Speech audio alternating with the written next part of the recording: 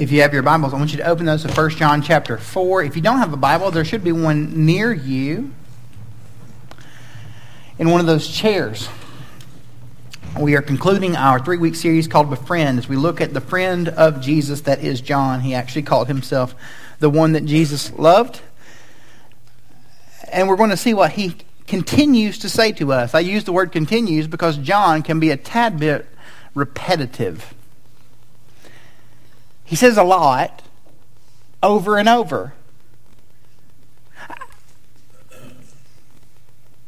There are times for me to remember something, whether it's a story that I'm going to tell or something that I need to let someone know or a conversation that I need to have with a friend or family, where I will be in the car practicing that.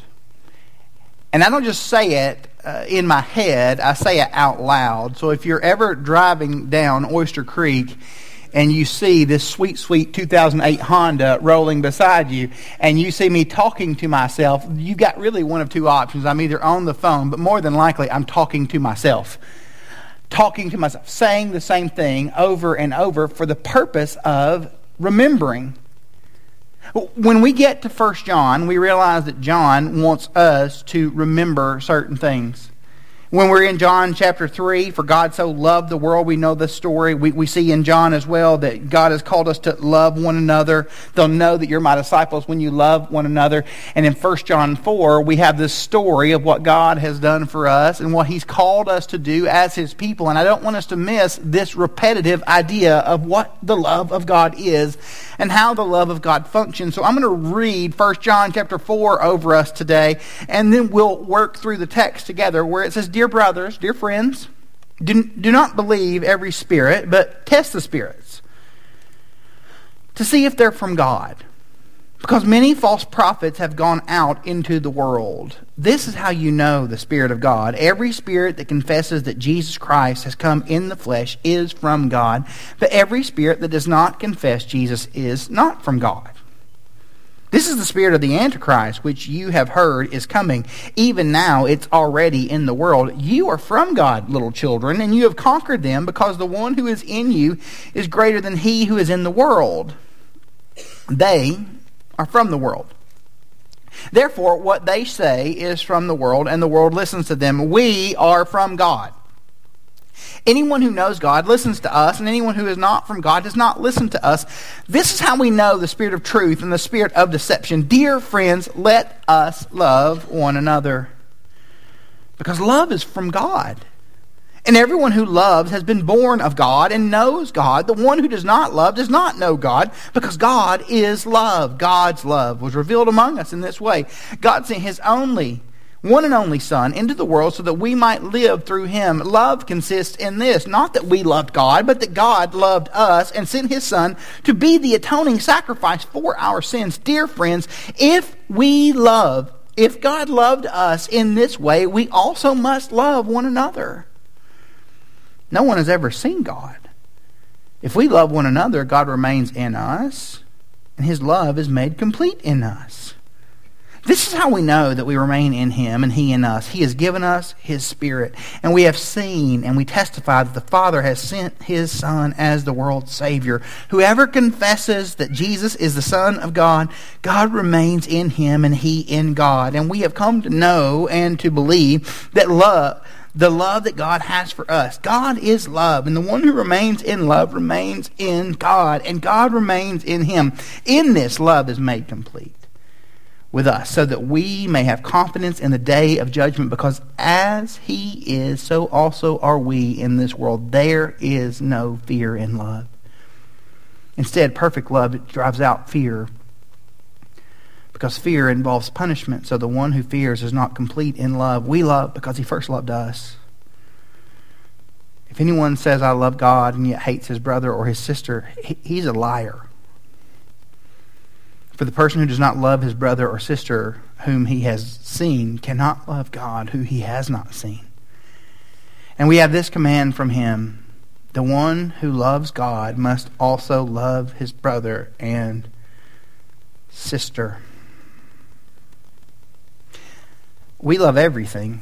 We talk about it all of the time. As I told my friends at chapel at BCS this week, we love our mothers, we love our dogs, we love burritos, we love olives, we love every single thing. We use the same word to talk about how we care about our mother that we do to talk about things that we cover in sour cream and guacamole. It's a very unique term that we choose when we use the word love. We love to talk about love. We love to consider love. What is real love, and how do we understand it, and how do we demonstrate it? If we look at this text, we see that Jesus is giving us general direction through the writer John. John, the disciple who Jesus loved, who understood love, and gives us a recurring idea as to what love is and how love should function. He shows us this, if you're a note taker. A love of God is seen as concrete and real when we love believers. It's very clear in the text, loving your brother and sister, and also when we love those who we want to become believers. And that should be for those who are part of the family of faith, everyone. We should desire for those who are outside of the Christian faith to be part of the Christian faith. Not in the sense that we would go take over or commandeer or serve as imperialists. We should be people who live in a way that calls people to know God through the power of His love. Augustine says this. He says, love all men, even your enemies. Love them not because they are your brothers, but that they may become your brothers. We want people to know who Jesus is. We want people to understand who Jesus is and to understand the depth of the love that John happens to be communicating to us from this very text. Let's go to verse 1, though, just so we understand what he's working toward as you work through 1 John chapter 4. We're going to spend the bulk of our time in 1 through 12, but we may dip our toe in honor of baptism toward the end of the chapter. It says, "Dear friends, do not believe every spirit, but test the spirits so that if they are from God, because many false prophets have gone out into the world." Test and see, evaluate, examine, hear what people happen to be saying and why they happen to be saying that. Well, why? Paul Carter, who is a pastor in Canada, says this: spiritual experience is no proof of gospel reality. One more time, spiritual experience is no proof of gospel reality. The good news reality of Jesus is not necessarily something that's conveyed simply because we've had an experience. You know this. If you've ever listened to a celebrity regarding their spiritual situation, here are some of the things that you're going to get. You'll get, well, I don't know who God is, and I don't really know which religion is right, and I don't know which religious teacher is right, and I don't know what sacred book I should read or believe, and I don't know what's right, and I don't know what's wrong, but I consider myself to be a very spiritual person. Or, you know, I love the idea of Jesus because I like that Jesus loved people and he was a really good example. But man, the expectations of the Bible that he gave us, those are a little bit over the top. The weird thing is, it's not just famous people, it's us. And it's not just us in general, it can be us specifically. We can be people who aren't really concerned about the object of our faith, who is Jesus. We are concerned more with the sincerity of someone's faith, that we're making a good effort. They're doing a good job. They're working their way toward heaven. It kind of is a tad bit confusing when we believe that Christianity is a ladder that we ascend rather than one that God descended to come to us. And when we do that, we've stepped away from the God of the Bible who's made himself known to us in Jesus. And this passage is showing us the idea of testing and seeing and what this love actually is. Verse 2, "This is how you know the Spirit of God. Every spirit that confesses that Jesus Christ has come in the flesh is from God. But every spirit that does not confess that Jesus is not from God." John's pretty clear there. The idea of confession. This is the spirit of the Antichrist. To break it down, Antichrist means anti or against Christ. Let's keep moving. "Which you have heard is coming. Even now it is already in the world." There is a spirit live and present that is against Jesus. We're not going to dip into the book of Revelation this morning, but just know there are those who are anti the message of Jesus present.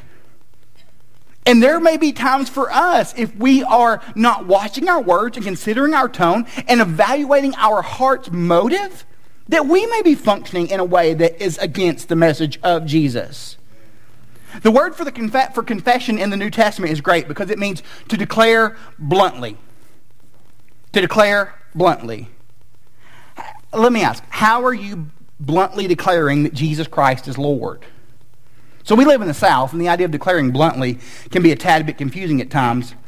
And it's a little less complex than we've made it. There's the expectation for some of us that every time we go somewhere, we should have a Christian experience because we live in the great nation of Texas. That you go to Starbucks and the barista is supposed to give you a Christ-centered caffeination experience. That you should be happy because of that. And if they do not, you are going to respond in certain ways. Maybe a tone that you'll yell at them. I can't believe that you did not give me a red cup. Maybe you'll show them a tract, or you'll go back with a tract. You definitely won't tip. We know this. We wrestle with this. The idea of declaring bluntly. And we think that if we're not bold and aggressive, does that mean that we don't love God? If I'm not assertive with this person who has mocked God by the way they did not mention God when they handed me my coffee, am I really being a good Christian? Does that mean that you don't love God? You may want to push back. Chad, I know the Bible pretty well. You're talking about this love stuff. And I get that John talks about love a lot. But Paul, he's the one who brings the hammer, and you've got to balance those two things out, the idea of John and his love and Paul and his doctrine. So let's talk about Paul for just a second, because I like Paul too. I'm very pro-Paul. The only problem with that idea is Paul. John talks about love a lot, but Paul, he gives us a whole chapter about love. Here's what he says about love. Maybe you can look at it on the screen. You don't have to turn to your page. Love is patient and love is kind. Love does not envy. It's not boastful. Love is not arrogant. Love is not rude. Love is not self-seeking. Love is not irritable. Love does not keep a record of wrongs. Love finds no joy in unrighteousness, but love rejoices in the truth. Love bears all things, believes all things, hopes all things, endures all things. Love never ends. According to 1 Corinthians 13, Paul's really big on love. Colin Smith, pastor, says this. He does a great job of walking through 1 Corinthians 13 and talking about how to get that into our lives. And he evaluates every one of these principles. And as I spent time with him, I've noticed, not in person because he's just on the internet there for me to see on the World Wide Web. He doesn't call or text. Love is patient. What does that mean to be patient? It means that you actually care. Actually caring means that you're slow to depart when someone wrongs you in your best understanding of wrong. Love does not boast, and love, it's not proud. The word there for boast is windbag. Love is not a windbag. Love is not full of hot air. Love does not have to get its own way. Love is not rude. Love is courteous and love is kind. Love may think about tipping. Love is not easily angered. Love keeps no record of wrongs. Love, it's not looking for a fight. Love's probably not quarrelsome. Love rejoices. And love always thinks the best, even when things are presenting as the worst. We declare bluntly that Jesus is Lord. My friends today have declared bluntly that Jesus is Lord. Writing out a story? They didn't make me do that. I just had to put on a white robe. Declaring that Jesus is Lord. They did this with their words. They did this in this symbol. We're called to do that with our actions. This is not either or, it's both and. Lockstep with one another. D.L. Moody says, if we have got the true love of God shed abroad in our hearts, we will show it in our lives. We will not have to go up and down the earth proclaiming it. We will show it in everything we say and in everything we do, not either or, both and. Now, your experience may be different than me, but here are some things that I've never heard, because I know we've got to declare and we've got to say loud things and we've got to talk loudly about our Christianity. Here's some things I've never heard. And I think we should talk loudly about our faith. But I have never had someone tell me after their conversion, you know, when I started talking with blank, I was just amazed at how he did not let me get a word in edgewise. He was just so smart. I was wooed by his smartness. I've never heard someone say, you don't know how the Lord used the time I sat in silence as she lovingly berated me. Never had anyone tell me, God really used that person's knowledge of a YouTube apologetic rabbit trail to convince me of how good and loving he actually is. God does not use our condescending tone to express his descending love. You're from God, little children, and you've conquered them. You don't have to prove that you're Christian. The proof of your Christianity is that Jesus has died in your place and you've trusted that. You don't become more Christian. You become more like Jesus.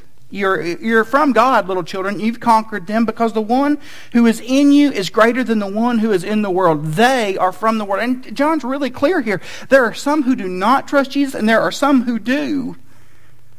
I'm very much on the side of you being someone who does. Therefore, what they say is from the world, and the world listens to them. We are from God. Anyone who knows God listens to us. Anyone who is not from God does not listen to us. So, I mean, I get it. We've got the people that we follow and the people that we love to listen to and the voices that are just pouring into our heads all of the time. The work of the Spirit calls someone to Jesus. This is how we know the spirit of truth and the spirit of deception. So in John's world, he's dealing with some among him who were considered super Christians. They believed themselves to be super Christians. And sadly for me, much of my years ago, as a Christian, I believed really the notion that these super Christians weren't me. That the negativity that comes with that was not something that I was part of. If you know anything about superheroes, you know that I know a lot about superheroes. They have powers and they have secret identities and they try to hide their secret powers even though they can take over the world with those secret powers. And John said this group of super Christians, here were the things they were teaching. They were teaching that the way to be super Christians was to be introduced to a secret knowledge which could be taught only by their super teachers. Only by these super Christians. That if you were introduced to this secret knowledge, you could live at a higher plane than everyone else. That teaching that Jesus only appeared to be human, but he wasn't really, even though 2 Corinthians is pretty clear about that. The Bible doesn't have a secret truth. It has a revealed mystery, and that's Jesus. And this revealed mystery of Jesus is our hope. And then you go from this point in the text where John's breaking down some doctrinal ideas to a song. It's really more song than sermon or seminary. It's something else. He begins to tell us what is useful for us as we enter into conversations about the faith that we have in Jesus, this great Christian faith that unites brothers and sisters from throughout the world and through space and time.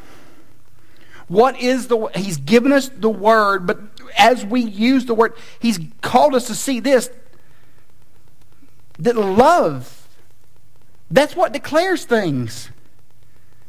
The love of God declared through people who know his word. Yes, love Jesus through his word, by the power of his word. But we love. If we are void of love and we have every right answer, that's bad. You don't need a pastor to know that. I am blessed to raise a 14-year-old boy. And yesterday, there was a situation in my house where the flower beds needed dirt and mulch, and I was double blessed to have a 14-year-old boy. And there was a bag that he needed to open, and I just thought he would rip it apart because he's a 14-year-old boy. Shepard pulled out a knife from an 80s action movie to open this bag. He could have killed Predator and Thanos. Jaws could have gutted him right there. Was it overkill? It's what he had. Love is what God has given to us. We express it by love for His Word. We express it by loving one another. Dear friends, let us love one another. Love is from God, and everyone who loves has been born of God and knows God. The one who does not love does not know God, because God is love. What does it mean? Because that can get super Instagram video-ish if we're not careful. What does it mean that the Bible tells me that God is love?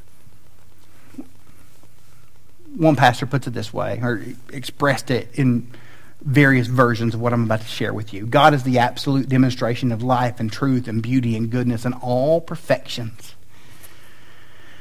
God is not only self-sufficient, but He's also, in His very nature, abounding, overflowing with love. NIV reads in 1 John 3, He is going to lavish the love, this overflowing, abundant love.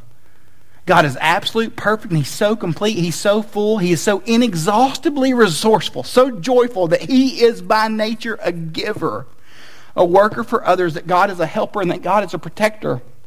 God abundantly overflows in His care for His people, and He does not complain about it. No matter how bad you happen to be and how disgruntled you happen to be, God has never complained about loving you. Love is it's our badge. If they're going to know us and understand who God is, lead with this. Let them see this. If you've ever walked through Walmart and you were aimlessly looking for an employee, you know that you're looking for someone in a blue vest. If you're in Target and you wear a red shirt, I'm sorry. If you're in Home Depot, you're looking for an orange vest. You're looking for something that lines them up with who that company happens to be. In this text, as we look at the love of God, this displays to people who are far from God that we have an affection for them. Does that mean that we affirm sin? Absolutely not. But we would say that we know a God who loves sinners. God's love, verse 9, was revealed among us in this way. God sent His only Son. So if you want to know love, sacrifice. If you want to understand love, sacrifice. If you want to see a picture of love, sacrifice. God sent His Son, and His one and only Son, into the world so that we might live through Him. Love consists in this. Not that we loved God, not that we figured it out, not that we had all the right answers, but that He loved us first. And He sent His Son to be the atoning sacrifice for our sins. The word atone is really helpful for us because it divided at one. The death of Jesus makes it possible so that you and I might be at one with God. And even in a room like this, I know some of us on a Texas Sunday morning have snuck into this place. We've never placed our faith in Jesus. Your goodness and your presence in this room, that doesn't save you. Jesus does. If God loved us like that, verse 11, in this sacrificial way, we must love one another. So revisiting what Piper said to us a few moments ago, if God is the absolute demonstration of overflowing, helpful love, when He calls us to be loving, it means that we too, in our fallen, sinful nature, are to seek to love in overflowing, helpful ways. Do you do that? Do I do that? I hope so. We cannot demonstrate any fruit of the Spirit if we're living in isolation from other people. Loving in the way that God has called us to love and being the people who God would have us to be, that is put on display in the context of a community. We demonstrate God-honoring love when we love those that have given us a good reason not to love them. Because more than likely, you've got people in your life that you just aren't really into loving. Maybe that's just me. Francis Schaeffer says this: it's in the midst of difference that we have our golden opportunity. When everything is going well, and we are all standing around in a nice little circle. Baptism Sunday. There's not much to be seen by the world. But when we come to the place where there is a real difference, and we exhibit uncompromised principles, but at the same time observable love, then there is something that the world can see, something that they can use to judge that these really are Christians and that Jesus really was sent by the Father. We are loved by God who actively cares for us when we have given him exhaustive list of reasons not to. 12, no one's ever seen God. If we love one another, God remains in us and his love is made complete in us. This is referring to the full scope of the grandeur of God's love. In Jesus, we see God in the flesh with limitations that he has self-implemented, yet Jesus is who God is. It's how we remain in him. He gives us his Spirit. We look at a text like this and we consider our own love and the call that God has placed upon us to love and what it means for us to be the people of God in a world where God may not necessarily be that big of a deal. So I would ask us to evaluate our own hearts and our own posture and our own direction in the way that we are treating others. I ask myself to examine the way that I'm treating others. I ask you to do the same of yourself. Look at your life and your work and your house and ask these questions honestly based on what Paul said to us earlier from 1 Corinthians. Who really needs me to be patient with him or her? If they are a believer, am I loving this person as a believer? If they are not, am I loving them in a way that would call them to something that I believe to be true and real? When you look at your own life, because we believe that love is generous and giving, are we that with our stuff, whatever our stuff happens to be? Our time, our energy? Who in your life needs someone to listen to them? And are you the person who is choosing to listen because of the love that Christ has called you to? Are you willing to give it? In what ways are you and I choosing to be courteous in a world that is not always that? Now, when you struggle, there are questions for you to think about as well. Maybe these are just some questions to invade your own life. When you are mean-spirited, have you stopped to ask yourself, why is my temper flaring here? Why is my mouth still running? Why am I feeling so sorry for myself? Am I finding pleasure in someone else's pain? Here's another question just to look at and just to evaluate you aligning with the love of God as you interact with others. Have you rejoiced with someone else's success recently? When they got the raise that you didn't get, when they got the promotion that you didn't get, when they got the attention that you didn't get, because not all of us are driven by raises and promotions. Why does God want us to know so much about this love that he has and how he expresses it? Timothy says it this way. The goal of our instruction is love from a pure heart and a good conscience and a sincere faith.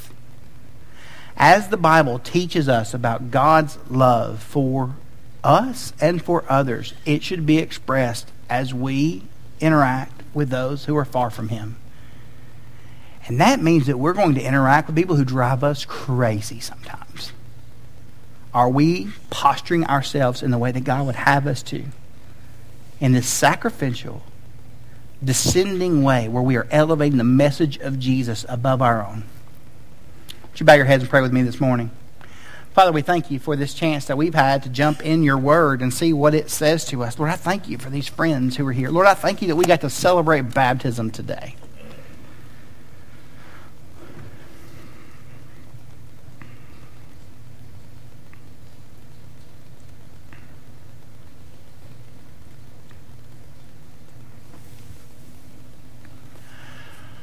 Lord, I pray for those who are far from you in here, who've never trusted in you, Lord, that you would use the bold declarations of Gray and Asa and Stefan today. Lord, I pray that you would use the lives of this faith family today.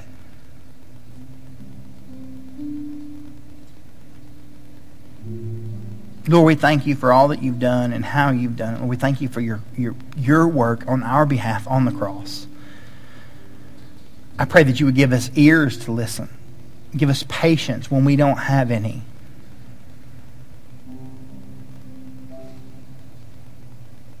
We ask this in your name, Jesus. I'll be in my back right-hand corner, your left hand of the room if you need me.